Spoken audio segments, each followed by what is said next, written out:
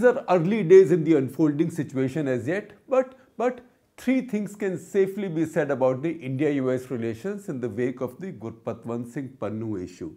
One, that both sides do not want this spinning out of control or onto an emotional plane. Accordingly, both have made sure that temperatures do not rise. Each has kept emotion out of this argument. Two, each is giving the other political and diplomatic space. India to the US by expressing concern over the charges, not dismissing these outright as fake and promising a high-level inquiry. The US to India by saying it appreciates its response, that the inquiry is a positive step and it awaits the outcome. And three, both sides now stand reminded and alerted that behind the ceremony and celebration of their essential strategic partnership, summits and joint declarations, they have their own compulsions and sometimes contradictory needs in the national interest, in their respective national interest. This partnership, deepen as it does, it's a far cry. We have to understand it's a far cry from Five Eyes kind of equation. That said, we would like to believe at this point that there is a de-escalation of sorts on the way. It is not fair for me to make any guesses at this point or as to why, but there has to be a reason why our Warrior News TV channels have mostly overlooked the issue, which would be so tempting for their usual primetime shout rages.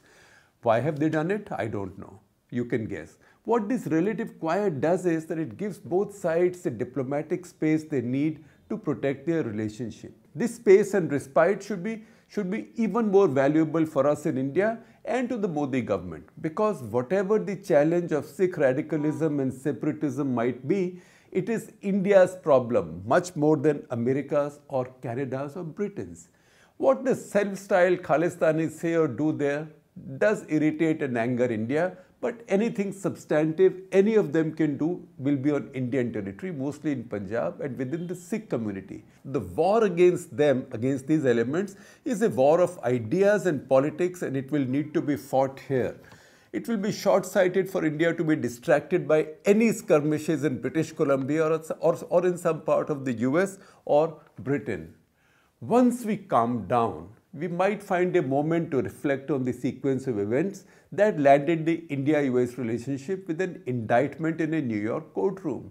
We need to hold our horses, such as they might be, take a deep breath and reassess.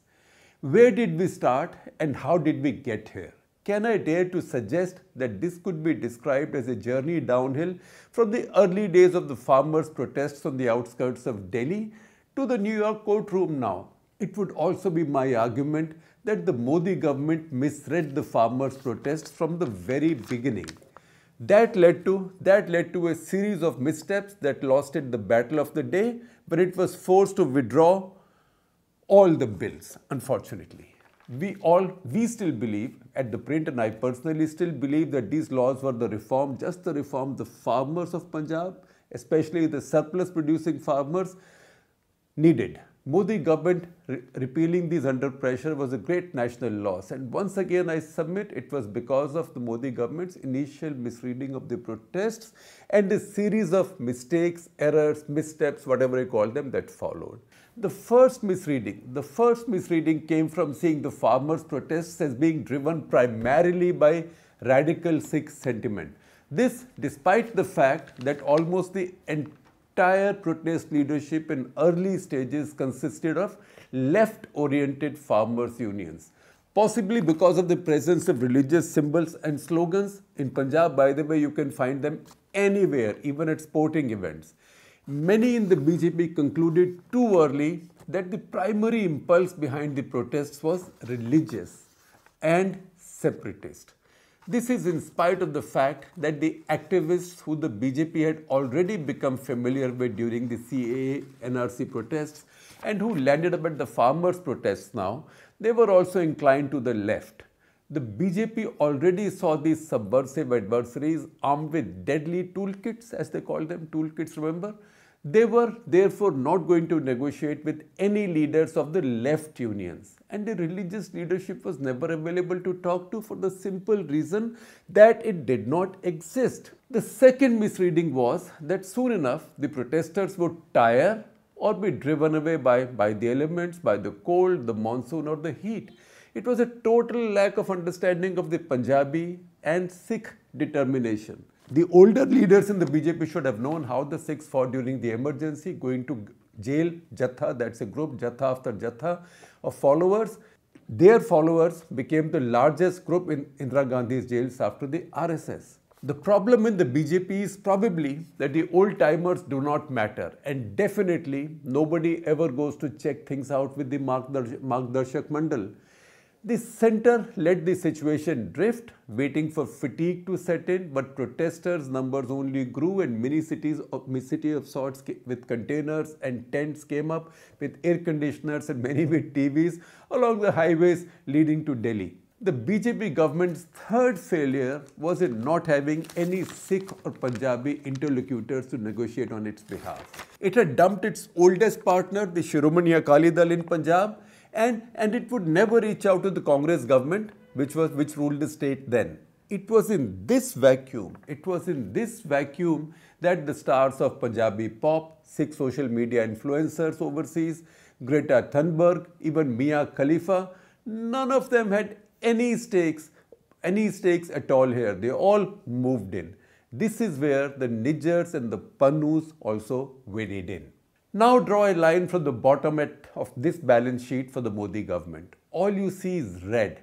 The battle of perception was lost in global public opinion, and much as it claims it doesn't care about the Western media or activists, the fact is it's been chafing as hell. It became even more unpopular in Punjab. It drove its old Akali allies further away. It made the Sikhs even angrier with it. And at the end of the day, it withdrew all the bills unconditionally. That's the reason I said all red.